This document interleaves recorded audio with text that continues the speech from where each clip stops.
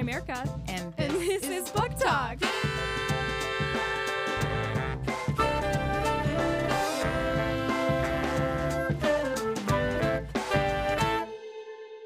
We're going to start with a quick recap, like we did last week too, just to kind of go over what happened in last week's reading. So much happened. We start out kind of with a flashback, well, a chapter that goes flashing forward and flashing back. We learn about Sliprock and Aubrey's relationship with him and finding out that Iris is pregnant. And then we kind of flash forward to him walking Melody through that same neighborhood. In this chapter, we're also kind of find out what their living situation is at the current point. So Iris never came back and lived in that same house after Oberlin, but she did come back to New York. So we find out a little bit more about that. The next chapter, which I'm sure we'll talk about in more detail later, is all about Jam. So that one we will definitely have to come back to. And then we go next to Malcolm and Melody. I think an important part of this chapter was that Melody also knows that Malcolm is gay, but it's kind of about their relationship after the party. And then we go on to 18, which is Sabe's chapter. So that's kind of one of the ending ones where we're kind of wrapping up some of the character stories and finding out what happens to Aubrey and to Po' Boy and kind of where they're at the moment. Chapter 19, we see this like really interesting chapter of Melody's birth from her perspective, and it's like told as a memory. So it's like Melody is like recalling her birth experience, which is very interesting that we get that. Chapter 20 deals with Iris in like the wreckage of breaking up with Jam and how she feels about that. And we also get a flash backwards into some of her earlier relationships and the difficulties she had with Aubrey early in their relationship and with other men when she was young. And then chapter 21, the last chapter, we bring it all home. Melody is getting ready to go to Oberlin. It's just Melody and Iris now. They're selling the house, and then it ends in such a beautiful way with them cracking open the stairs to find the gold that their grandparents have left for them. So that's what we read this week, and we finished the book. I cannot have picked a better, we picked it randomly. We just drew this out of a hat from a number of suggestions, and I think this was just the perfect first book. I think so too. It was a good read. There was a lot to talk about, but it also wasn't an extremely dense read, so I feel like it was a good one to start with. So this week, we actually have a guest on our podcast. We have a guest! Yay! James, do you want to have him introduce himself? Yeah. Do you want to tell James, us who you tell are, us about James? yourself. What are your hopes and dreams? Give us your spiel. Yeah. Give us your elevator pitch. What should I include in my spiel? Whatever you want. So my name is James Carter. I am now a PhD student at Columbia Business School with Erica. I'm originally from Austin. This was actually a great and interesting sort of experience because in undergrad I was an English major. So reading this book through that lens, also getting vibes from Morrison and Larson and some of the other sort of big African-American writers, it was nice to sort of see those themes come out. But it was also great because I don't get to read for pleasure that often. So it was a nice experience to be able to sit and read a book and digest it in a way that was more for the soul than for the brain, if that makes sense. I want to know everyone's overall impressions of the book and what you think the core message Jacqueline was trying to get across with these characters, or maybe one message that you resonated with in particular. One of the things that I will take away is this idea of legacy and what that means, because I think for different characters in the book it means different things, and at some points that's explicit and at other points it's not, which I think leaves room for the readers to interpret and sort of take away what they think about legacy, how they think about intergenerational conflict and relationships, but how we come to make sense of ourselves in part through what our parents or our grandparents think is best for us, but also what legacies they want to leave behind, what impressions we want to leave behind, how we sort of develop who we are and what we want in spite of that sometimes, and in service of that at other times. So I think it's a really powerful story about legacy and about family in ways that, again, it's very explicit sometimes, but I think it's subtly throughout the entire text. So that's what my takeaway was. This is like a book where even though the characters may have issues with each other, you love each one of them. Like even Iris, who makes decisions that people might not agree with, you can still like really resonate with her and how damaging her early relationships with men are, and like kind of this baggage that she carries. She has this one chance of like an obsession with Jameson that she can't quite resolve. And like I just feel like you really empathize for each one of these characters. Even Malcolm, who we don't meet for very long, even Sliprock, like each of these characters really are so complex, but still like so easy to relate to. The story I think, or the story I got out of this, I'll say, it's not the story maybe that Jacqueline's telling, but the story that I got out of this is like, or something that resonated with me, is that you see in just this small family and this like inner group of characters how different people can be, even in the same family. And especially with like Melody growing up, you just see how even from such an early age, she's so different than her parents. She has like her own personality, her own intelligence. She's going through her own journey in the same way that like Sabe is very different from Iris, and they have very different personalities and drives and motivations. So I resonate with that a lot, of like someone whose family, like we all are very different people, but the things that unite us are this like shared family history, the legacy we have, trauma, like family trauma, and then also kind of like the things you build for your family, like Sabe passing down the gold bars to her future children. So it's like both how families are connected in some ways and also very disconnected in other ways. I do think you two said basically everything I felt about this story, that it is extremely interesting, the generations that you're learning about and how they change as you watch all these people grow up and you understand what they're carrying with them, the good and the bad, which is the first question that I wanted to talk about as well. I do think she's also a very poetic writer, so it was an easy read, and you could read it very quickly. But I also think that we read it slowly allowed us to kind of sit with all of the things she wanted us to think about. And I feel like with a book like this, normally I would finish it in like a day, because, like James did, because it's an easy read. She's such a good storyteller. But I think taking the time to understand what she might have been trying to get across was important in this one. Okay, one thing I want to talk about before we get into like our questions for James and kind of more of a discussion about the themes of the book I definitely want to talk about Jameson and her and Iris's relationship, because that's a big part of this second chapter, or this last section, excuse me. So when we first meet Jameson, it's kind of this pivotal moment for Iris where she's deciding how she wants to tell the story of her and Melody. And she immediately has this like attraction to Jameson. And then we find out in this chapter it's progressed into a relationship, although it's been only a couple of months.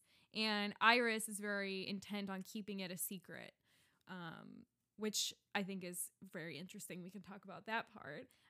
But then we have this encounter where Jameson and Iris are having an intimate moment, and Iris leaks breast milk, and it kind of comes out that she's a mother. When we talk about Iris and Aubrey, and I was talking last week about the power balance, that Iris can call him and he's kind of at her every beck and call, because she's the one who holds the power. Because he clearly loves her more, so she holds that power. And I think it was an interesting contrast to see her with Jam, because she clearly is the one who's like nervous and kind of like obsessed with Jam and wants this to work so much. And I feel like it would not be able to easily walk away from it. And that also has to do with why she's trying to keep a secret, like not rock the boat. I think there's more to it than that. But I think she says she's basically at the mercy of Jam now. She says at one point she has the naked, skin peeled back desire for someone. And I don't know that I think she understood it from afar through Aubrey, but maybe now she's a different perspective on that relationship as well because of this moment with Jam. In the chapter with Jam, we also understand what the Red at the Bone references, which is how Iris feels for Jameson. She says she felt red at the bone, like there was something inside of her undone and bleeding. And that's just like such a visceral way to explain like desire, which again, I think is a theme that goes throughout the book, which is we have Aubrey's desire for both his daughter and for Iris. we have Iris's desire for a better life and for Jameson. We have Sabe and Po'boy's desire to make a legacy that can last and can be protected. And we have Melody's desire for her mother, which is just like, now it all kind of comes together in that scene of like, this is why the book's called Red at the Bone. I also think it's a little bit about vulnerability and sort of exposure. Those aren't the words I'm looking for. I will find the word I'm looking for.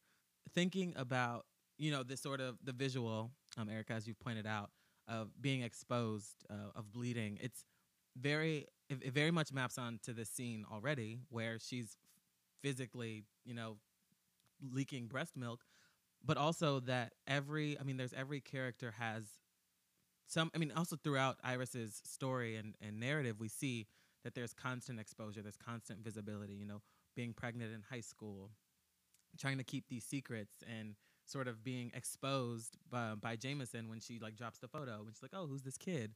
And, being Iris's mom and her parents when they're at the school, and, there are all these moments of being. And then there's another moment with the chicken where it is physically red at the bone, but there's also just a lot. I was thinking about that too. Yeah, there's just a lot of exposure that's happening, and I think it all comes to a head in this scene where, secrets are trying to be kept, and there's this facade that everyone's trying to put up of either being happy or secure or confident or whatever, and we just sort of see that slowly unravel up until this point. I was gonna say, it's also interesting, like everyone's trying to keep these secrets, and I think there was a really telling moment when she looks at Jameson. She's like, I also feel like I never really had to lie, and you can just like feel how heartbreaking it is. And you look at someone, you're like, they probably would have been fine had she told her from the beginning, but since she lied, like she's losing this again. So I've visited Oberlin when I was applying to colleges, and I think the reputation and the vibe that I got was it's an incredibly liberal place. Like, it reminded me so much of Austin. But the fact that she's hiding so much, it just makes it like so stark that there's this, she's on this super liberal college campus in Ohio, like far away from home, where in theory, as most, I think what happens with most people when they go to college is they do become more authentic, or they experiment in ways that they hadn't before, and they sort of create a persona that is maybe distinct from their home life, but more consistent with how they see themselves or how they want to be. She's sort of doing that, but also at the same time, like just repressing a part of herself. And it was just interesting to read that in contrast with, what I know about Oberlin and like how I think we're supposed to think about it as this incredibly sort of liberating place. College is liberating, like especially a liberal arts college. So that was also just one of the, I think, subtleties that Woodson uses to make very clear some of the themes that she's driving home. She could have picked any college, and so that's one of the things that I think about. Like, okay, so why Oberlin, right? And it becomes very like apparent throughout their interaction, throughout the scenes that we have on the campus, like why that is. So. Why do you think she keeps it a secret? Why do you think she's so focused on not? Like, do you think if she just missed her chance the first time and now she doesn't want to have to go back on telling her it was her sister, or why do you think she keeps lying, keeps not telling her? I think it's multi-layered, and I think part of that is shame, obviously. Another part is probably her desire. It comes up in multiple places at multiple times, but she doesn't want to be a mother. Like, it's explicitly clear in her actions, but also I think at one point she says it. And I think Woodson writes it as, sort of not a character, but sort of the narrator in saying, like, she didn't realize motherhood was on the other side of pregnancy. And it's like, yeah, she was adamant to keep the child, but she had no intention of raising it. And I think, so that's part. So then, because, you can imagine that in this conversation, it's like, oh, that's your daughter. Like, where is she? Like, how often do you see her? Like, do you go, like, all of these things that come up that would shine a light on the ways in which she's not really a mother. She's not her. I mean, Melody calls her Iris, and her grandmother doesn't even like correct her because she's like, well, no, it's appropriate, it fits. And so I think there's shame. I think there's she's already lied about it once. Now it's too hard to go back and try to fix it. There's also like, I never wanted to be a mother. I'm not even ashamed of it. I just don't want this to be part of my identity. So if I can not reveal that, great. Like, let's not. So yes, I think there's a multitude of things at play, but and they all manifest in different ways at different times too. Like she's very clearly ashamed in when she's in bed with Jam, like that's very clear. And other times I just think it's like I don't want to be a mom, so let's not talk about it. I do think that's part of her exploring her identity. Like she's exploring or experimenting being at a college far away from home with not being a mom and kind of coming into her own in a lot of ways. I think it's probably overwhelming to have to come into your own as she's trying to identify who she is as a mom, but also who she is in her sexuality and also who she is in her, in academia. I feel like she's dealing with a lot here, so it's like not surprising that she's struggling with all of it and figuring out who she is there. Even at a place that makes you comfortable. Part of the like secrecy that Iris has about her actual relationship with Melody, I think, is like keeping it from Jameson in particular, but probably all of her friends at Oberlin at that point. I think it speaks to one of the things that's still extremely taboo for women is to not want to be a mother or to have a child and to realize that this is not the path I wanted. I think that's probably something that happens, and it's still something that we're not great at accepting or understanding. I mean, it's much more like a man can have a child and can leave, and I think that just he can go live a whole life, and I don't think people would give him a hard time about it, but not in the same way that they would a mother. So I think that shame is also, it's part of her not knowing if she's gay or if this is kind of just for Jameson and not wanting to deal with that, but also her keeping the secret from Jameson is because the entire way that she's feeling about her relationship with Melody is very shameful from like a society's perspective. From like her perspective, like what would Jameson think of her if she knew that she didn't want Melody, didn't want that life, had ran away from it? I do think people see a mother-child relationship as like this very visceral love. So like, what kind of person are you? What would Jam think of her? And like, I'm sure she's worried about that too, which is another layer of shame in that. I mean, it's part of the brilliance of the book. I think the common story is the reverse, right? Where to Erica, to your point, like, the father's like, oh, I don't want to be a dad. I'm going to go off and do what I want to do. And part of what I think makes the story so jarring, but also potentially like empathetic as a reader, is that this is not what you normally hear. You don't normally see a mother adamantly fight to have her child and then to not want to be a mom.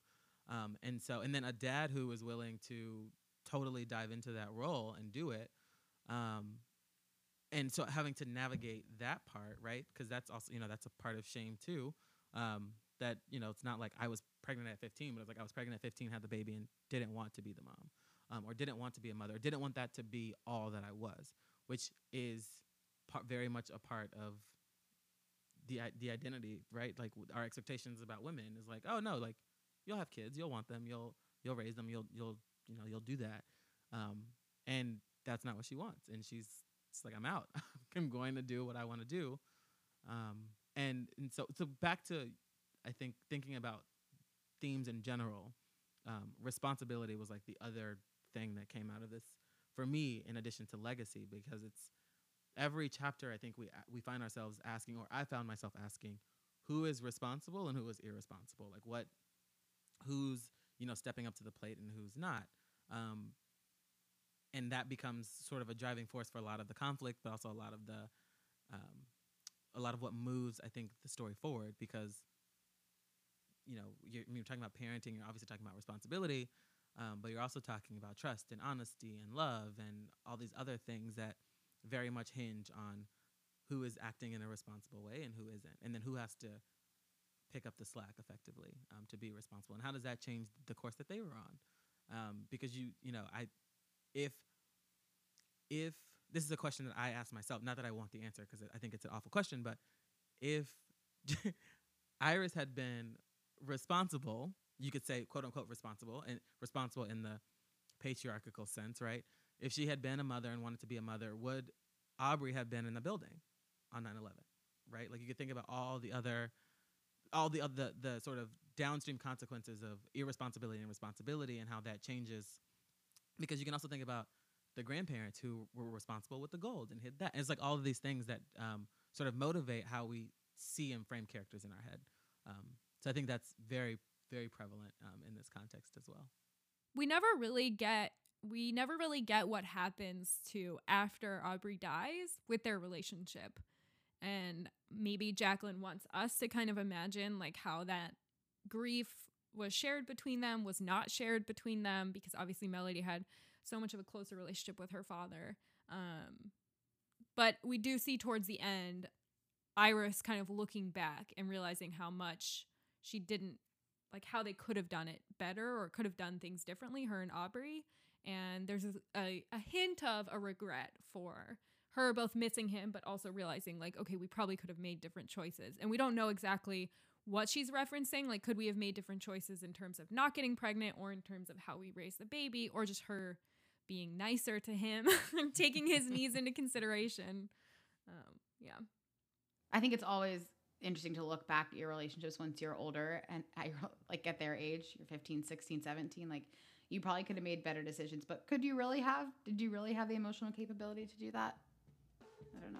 It's interesting.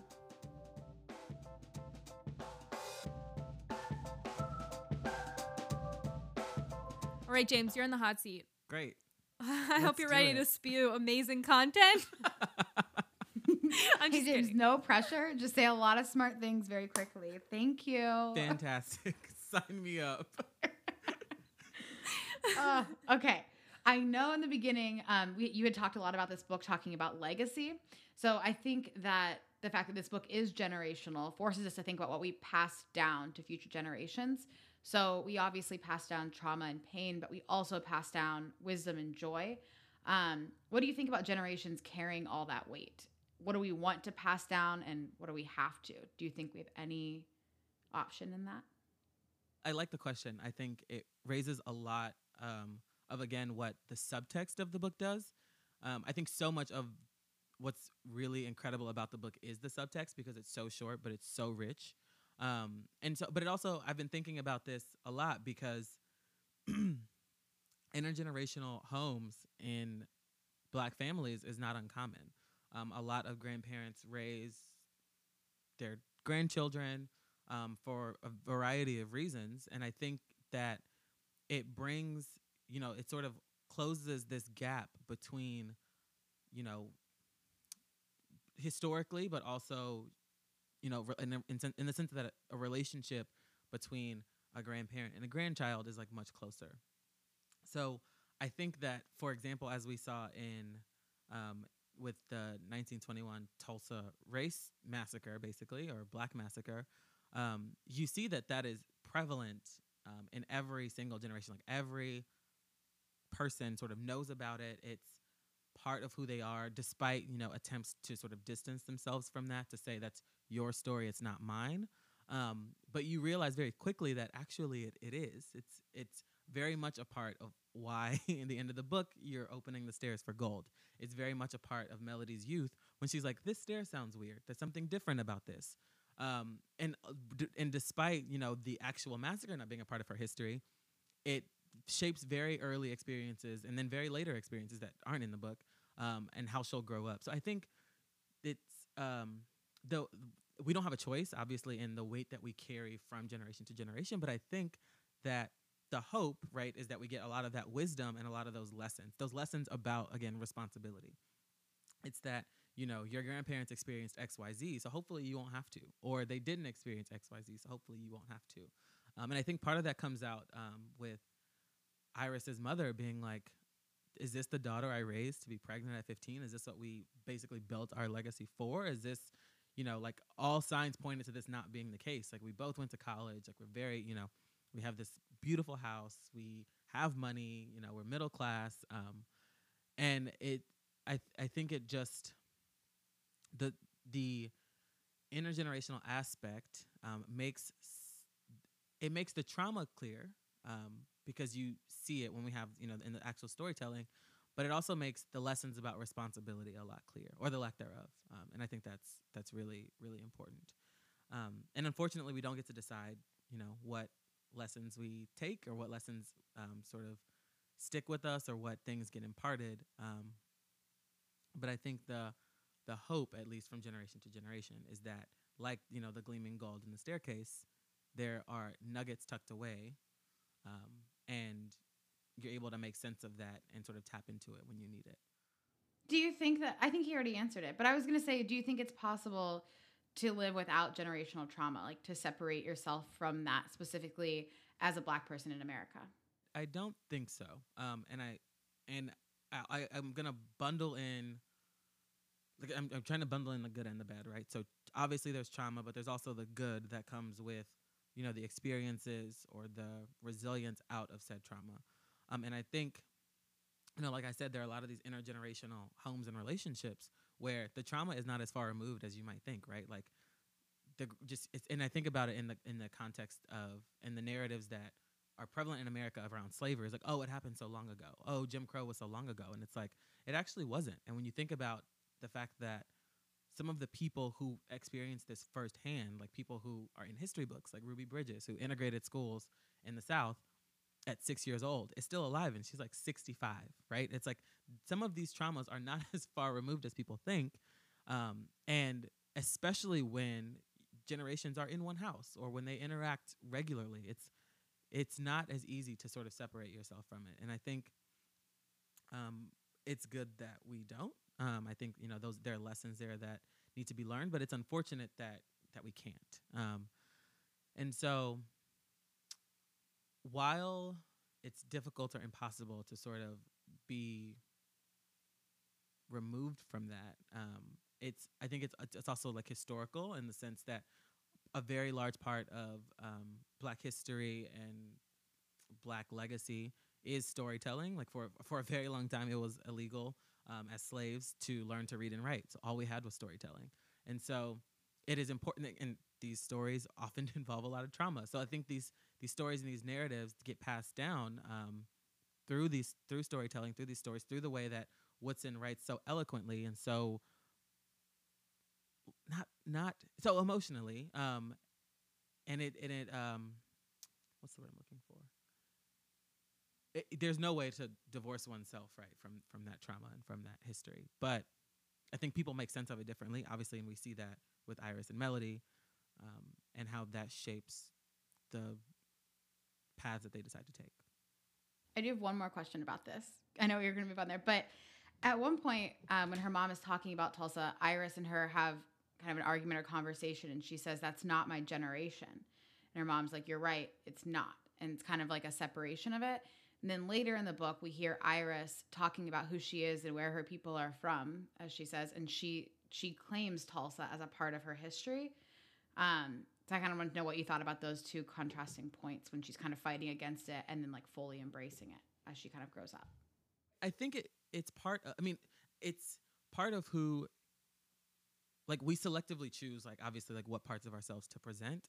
And I think very much to your point, Erica, it is like this credentialing, this licensing that we do to say, oh, so for example, I talk about, when people ask me like where I'm from, like I'll often say, oh, I'm from Texas. But then I'm like, oh, I'm from Austin, Texas. Just so you know, like that means something to most people. And they're like, oh, okay, got it, makes sense. Or like, yeah, for example, like people will talk about guns, like, oh, you're from Texas, you probably think different. I'm like, no, I'm from Austin. And they're like, oh, got it. And it's like, that signals something of value to some subset of people, right? People can draw inferences about my political leanings, various things when I tell them where I'm from. And I think part of Iris's history is very much rooted in Tulsa because of the stories that she's been told as a child and as a young adult. Because, there's obviously like the Great Migration, which was not the Tulsa riots thing, but that a lot of Black people moved to Ohio, moved to the Midwest, for better opportunities. So there's a lot of like, oh, from Chicago by way of Mississippi or from wherever, as a way to sort of establish, because I think this is a part where she's not questioning her Blackness, but different kinds of Black are on display.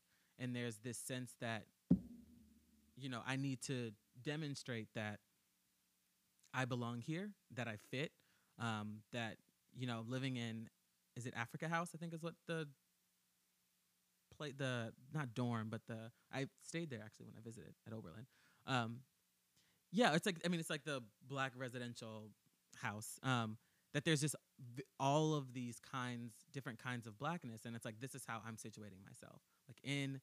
Like yes, my family moved to Chicago, and like now we live in Brooklyn, but like my family, my grandparents and their parents were in Tulsa, and that means something, right? It's also like Tulsa was Black Wall Street, and like she's middle class. Like that's very clearly like we were in Tulsa, but then we moved. We're in Tulsa in the 20s, but then we moved. To say, I mean, class comes up all over the place, and I think that's like a huge like. I mean, it's like again part of the subtext of Tulsa to Chicago to New York, or you know, um, part of that whole signaling thing that happens. Yeah, but that's a really really good point. I'm gonna continue to think about it. There's an interesting parallel about like claims and like the intersection of race and class with, I think it's Melody being asked for her and her friends, are you on scholarship when she's at school? Like, oh, are you on the prep to prep program, etc. And she's like, no, I'm here the same as you. My grandparents paid for it. We also see this with Jameson and Iris when they first meet. She asks her, are you first gen? And she says no. And then she also kind of in her mind is thinking about how also Aubrey wouldn't be first gen, except he didn't want to continue his education, etc. And that made me think about like kind of how I wanted to ask you about like how have you experienced both like race and class in your high school experience, then being at Rice, and now being like at Columbia, like within the ivory tower. We see this like legitimizing and then also like a microaggression questioning, like, do you belong with us, do you belong with them, do you belong here? Like we see it from both sides. She gets the question, like Melody gets a question from a white high schooler, and then Iris gets the question from her like black college girl that she's now in love with. Yeah, no, it was very very much on display when I was reading the text. Because so I went to private high school on scholarship. And so there weren't like fancy names for it. I sort of started, the program or the scholarship that I got was relatively new when I got it. So there wasn't like this large, it was called Emerging Scholars. There wasn't this large cohort of emerging scholars coming in, and didn't have the sort of institutional legitimacy or legacy that it might have now at my former school. But yeah, because there were so few black students on that campus, it was very clear that you fell into, there was sort of like a flow chart of like why you were there, and it was very easy to sort of figure that out very quickly and I think even as a non-black person. So there were only like a handful of students whose parents were like paying tuition. And I think other people keyed in on that as like just a blanket like sort of statement, like, oh, where are you from, and like what do your parents do, and like where do you want to go to college, like all of these sort of questions that people ask that sort of very clear, like, yeah. And even in college, like, oh, are you first gen? I never got asked that question, but I talked about being first generation a lot. I think there are expectations by a number of people that everyone sort of came from the same place that they did, or starting sort of with equal footing, or like, oh, for example, we all got to Rice, like we all probably had similar experiences, and it's like, no, that's not the case. Same with my high school. It's like, oh, where'd you go to middle school? Oh, I went to public school. It's like, what? It's like, yeah, no, I didn't go here. Yeah, I didn't go here from 6th grade to high school, as you all will, or as a lot of you will, or, oh, I didn't go to a different private school in the city, and like no one in my family had gone to private school before. No one had gone to boarding schools. Like all of these very new experiences that required a lot of covering, and in the case of like Iris, not in the same way, and a lot of then snark and confidence in what we see in Melody. So yeah, that was that you learn very quickly if you want to survive, that you have to be able to do that, and you have to be confident, you have to feel as though you belong, and you have to assert to people that you belong, which is what college was about. Like I was very much like first gen black, I'm on scholarship, and I'm getting better grades than you. So here we are. And I'm getting better grades than you. Yeah. Bye. Exactly. So because again, people have to, there's a narrative they have in their head about you and what kind of person you are and whether you deserve to belong. And when you don't fit that, they have to then reassess and make sense of it. And I think that was part of a lot of the people I met early on in college, and definitely in high school, had a picture of who they thought I should be or what they thought I should do, and it's always nice to sort of shatter that mold and show them, you know, that that's not the case, and or also the expectation that then when they meet me, that every other Black person has the same experience that I do. Again, not the case. There were a lot of middle class to rich Black people at Rice who were not on scholarship or at my high school. So that all plays out and manifests sort of in different ways. But being at Columbia, which has been interesting, being in a PhD program, I talk about this often. You just don't realize how many people have parents who are faculty members. And again, as a first generation college student to now a PhD student to, you know, one day, hopefully, having a PhD and being a professor, like no one in my family has any idea what that means. They fully support me, but I'm sure if you ask them what I do, they could not tell you. They couldn't tell you anything about the process or anything, which is fine. Like, I get that. Sometimes I don't know what I do. But to think that there are people in this space who have two parents who are like very successful, very prominent academics, it's one of those things that like it shocks you to realize, like, oh, like I'm at a disadvantage, but like sort of not really. It's like they have a leg up. I'm not so much at a disadvantage, but just the experience is different in like how you make sense of like trying to navigate this very complex sort of amorphous thing that is a PhD.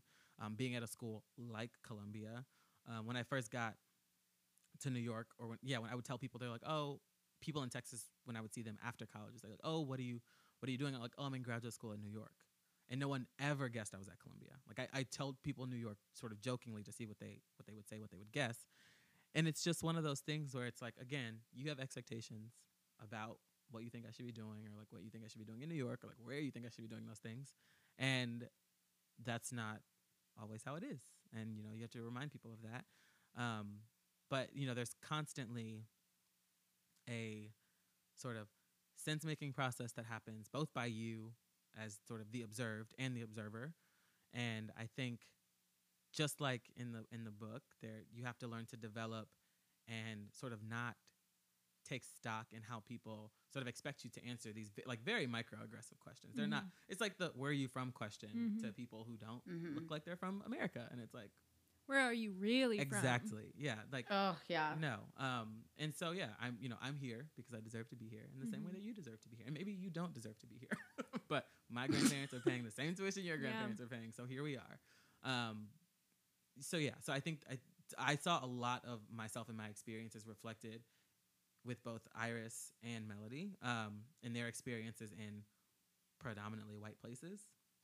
And I think that, so everyone reading it can sort of see that, or like, particularly every Black person reading it will have some sort, will resonate in some way with every single character, for various reasons.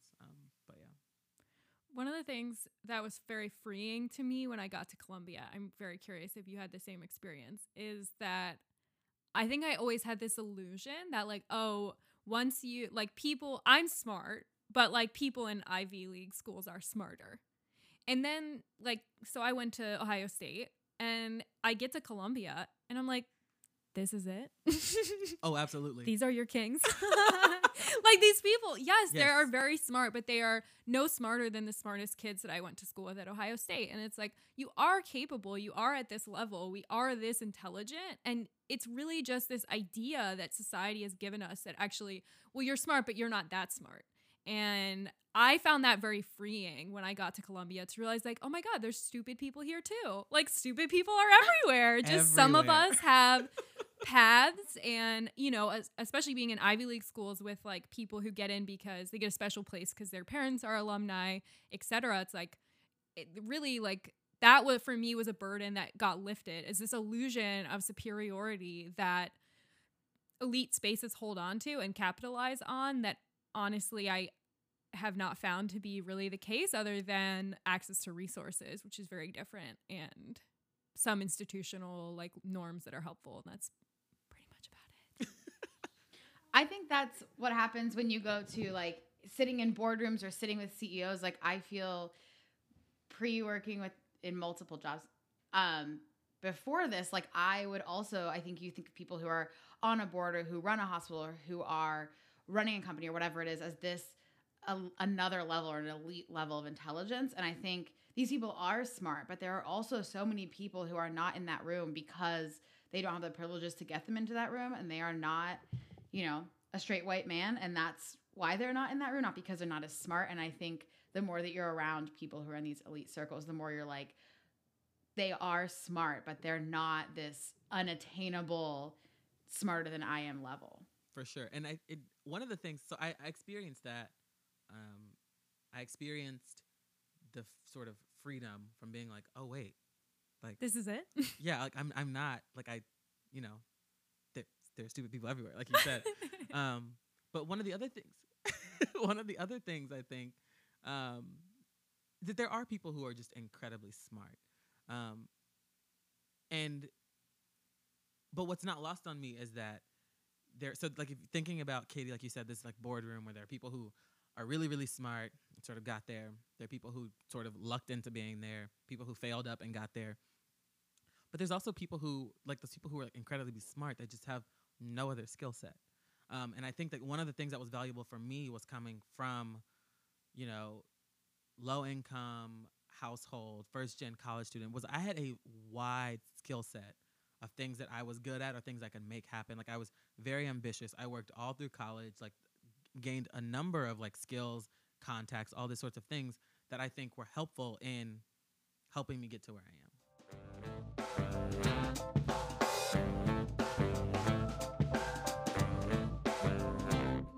Let's do Talk Talk. What is that? Talk Talk is where we just talk. Oh, okay. That's it. About what? Whatever we want. But we have to say Talk Talk. Wait, we have to say Talk Talk. Oh, talk, talk. Do I say it too? Yes! Oh, okay. Do it all over again. Talk Talk. Talk, talk. Talk, talk. Okay, James, how was your week? The week was good, I think. Time is like, what is time, you know? Yeah. I'm just like, what? But yeah, I'm trying to be productive.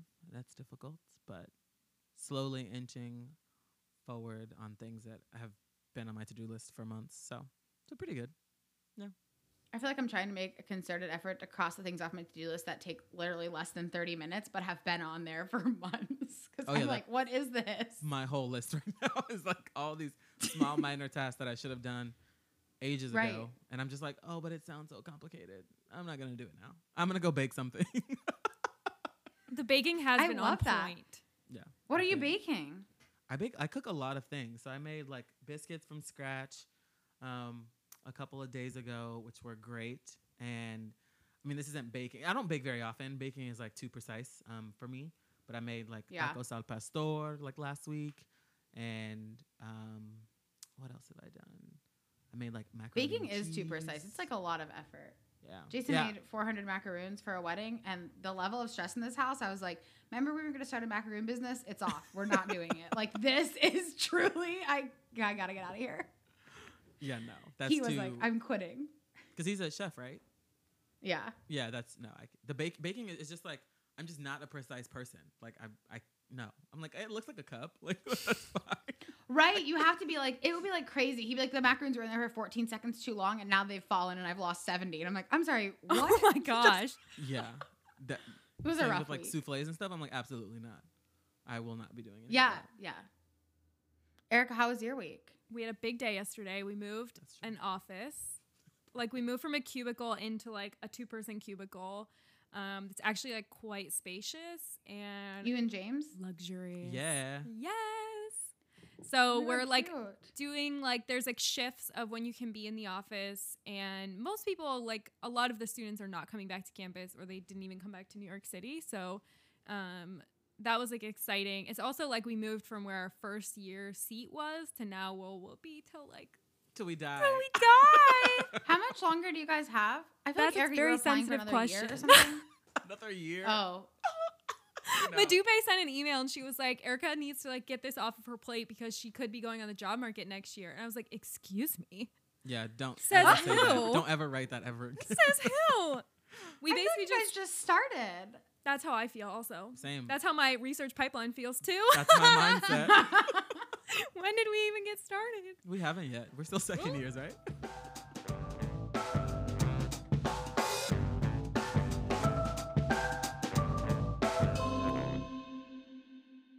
So for October, we got a lot of like comments and DMs that people wanted to do more of like a mystery, a thriller, something suspenseful for like the month of October since it's spooky season. So we put a couple names in a hat, picked one out. And Katie, what is the book that we are reading?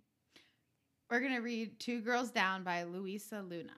So exciting. So this is So a book about two young sisters who disappear in a small town and a bounty hunter that gets hired to find them. So I'm excited to read along with you. Definitely I hope you guys sounds enjoyed spooky. this first round book.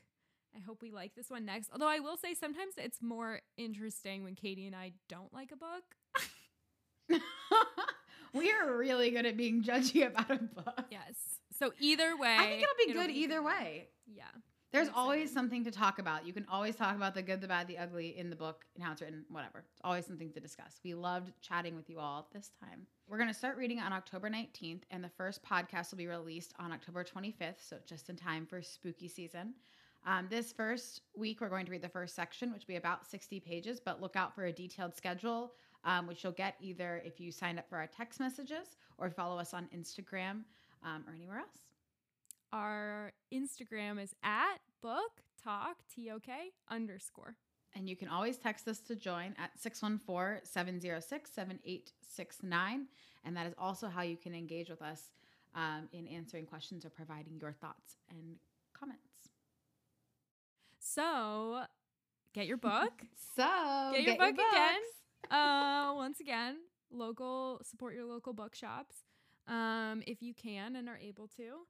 And we're really excited to keep going. I think this first book was a great pace, super fun. Let us know your thoughts. Yes. Tell all your friends to join us, and we will read with you again soon. Every single friend. Oh my God. You can't scare them into being your friend, Erica. They have to want it. It's worked successfully so Oh God. far. I am still pretty scared. Okay.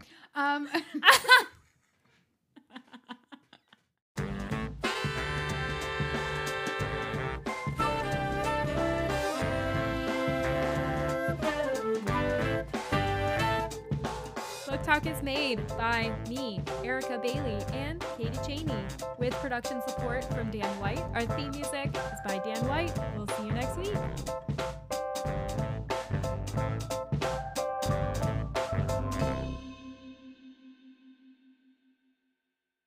Her pipeline looks great.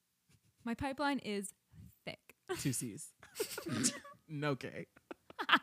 I love the transition from self-depreciating to like hyping yourself up there.